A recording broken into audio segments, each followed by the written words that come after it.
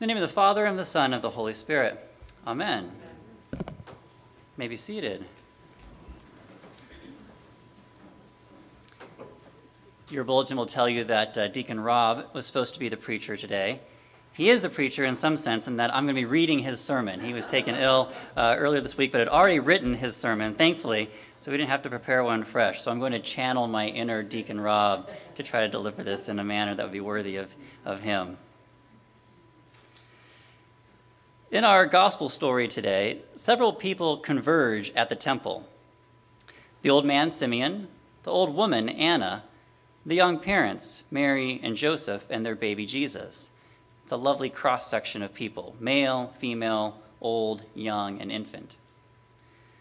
To better understand the story, it's helpful to know a little bit about these folks and why they are at the temple. The temple at Jerusalem was anchored to a sacred place, Mount Zion, and to access the full efficacy of the place, worshipers needed to go there. We get a sense from this from our psalm even today. The language of the psalm conveys the speaker's deep longing for the temple on Mount Zion. This is one of the pilgrim psalms expressing a powerful longing to enjoy the aura of God's presence in the temple. The image of a bird finding a home gives us the most poignant focus for the speaker's longing. Put aside for a while the reality of how hard life is for a bird, in this psalm, the swallow evokes two human longings: to fly, freedom, and to be nestled, safety. A bird on wing and a bird at rest in the nest. The psalm writer, an unrequited lover, can only dream of this place of intimacy with God. Picture the people in this gospel story going to the temple with this intense longing. What's Mary's longing? Mary and Joseph, following the prescription of the Jewish law, present Jesus to the Lord.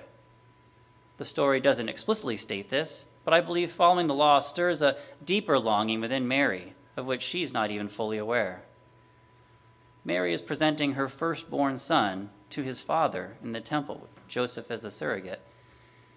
Mary is, of course, entirely unique among mothers, but I believe other mothers share the same longing, whether or not they are aware of it, to release their child to God. We joke about giving up our firstborn for something we desperately want. In actuality, we give up, release our firstborn because we desperately want to come to the point where we can say, my child belongs to God, not me. This is the point of liberation from being consumed by your love for your son or your daughter. If we don't release our children, we'll want to possess them. And what we try to possess will end up possessing us in one way or another. Let it be, Mary said when the angel told her she would bear a son. As soon as she had that son, she had to let him go. Mary goes to the temple to give back to God what God had given to her, and through her to all of us. What Mary released meant salvation for all. Mary the mother follows God the Father's example in releasing his own son.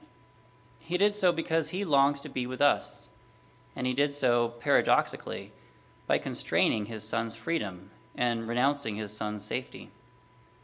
The temple is not a safe place for Jesus. The temple will later on be a place of intense conflict between Jesus and what the temple had come to represent. It is in the house of the high priest, the leader of the temple, where Jesus will be condemned to die. And it's in the temple that Simeon tells Mary that a sword will pierce her soul.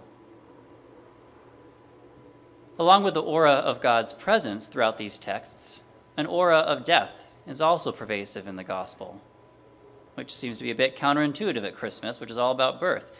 Luke, however, brilliantly counterpoints birth with death. And this is one reason he makes Simeon, along with Anna, the central characters of the story. They're much closer to death than they are to birth. If Mary goes to the temple to release her son to God, Simeon goes to the temple to hold Mary's son before death releases him to God.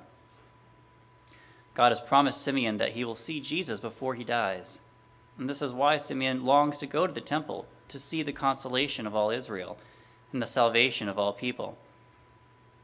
But seeing Jesus also portends his own death.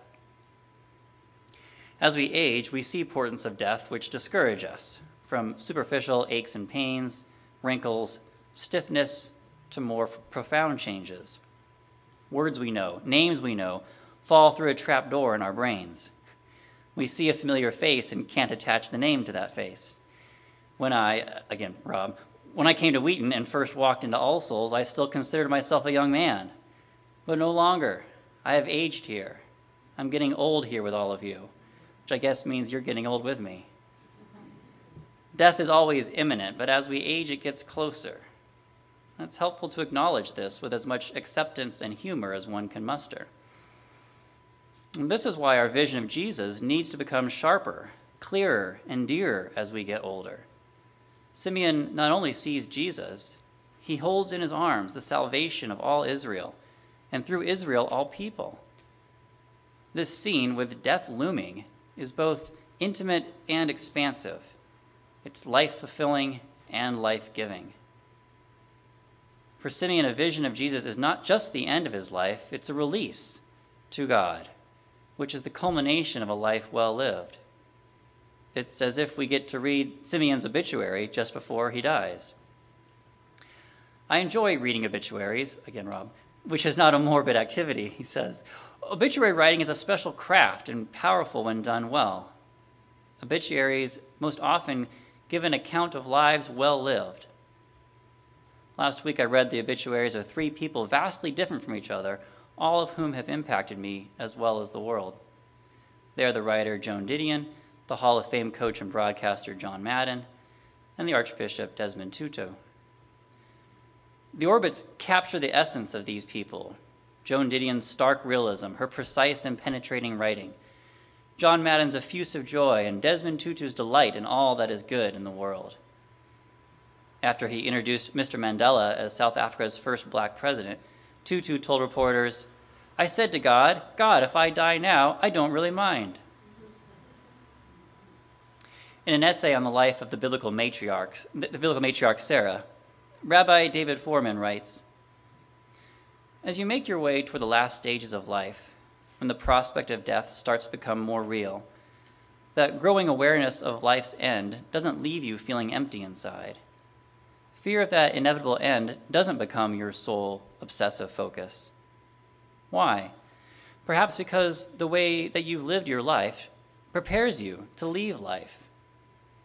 You've lived without leaving your earlier selves behind, and maybe that gives you the confidence to see death itself as just another stage that will give way into yet another, an ultimate stage, whose mystery you ready yourself in your entirety to embrace. Paradoxically, when you confront death that way, you feel more able to surrender your life, when that day finally arrives, to the one who created it. Maybe that's what it means to live an extraordinary life." Simeon and Anna lived extraordinary lives of expectant waiting to see him. When they do, Simeon says, "I'm good to go now." And Anna sees Jesus and can't stop talking about him. And for those of us who are not granted a vision of our Lord, where do we see Jesus? Nicholas of Cusa wrote, "In all faces is seen the face of faces, veiled and in a riddle." The riddle is the judgment that Jesus shares in the Gospel of Matthew, when we'll be judged according to how we treat the least of our brethren. For Jesus, as Bonhoeffer says, comes in the form of a beggar, of the dissolute human child asking for help. As long as there are people, Christ will walk the earth as your neighbor, as the one through whom God calls you, speaks to you, and makes demands on you. It is appointed unto men once to die, and after that the judgment. And the judgment is coming face to face, with the face we have seen all along, and others we have loved and served and helped. And when we see Jesus, we'll say, "Hey, I know you." And he'll say, "I know you too, and I love you." And he'll draw us into his arms. Amen.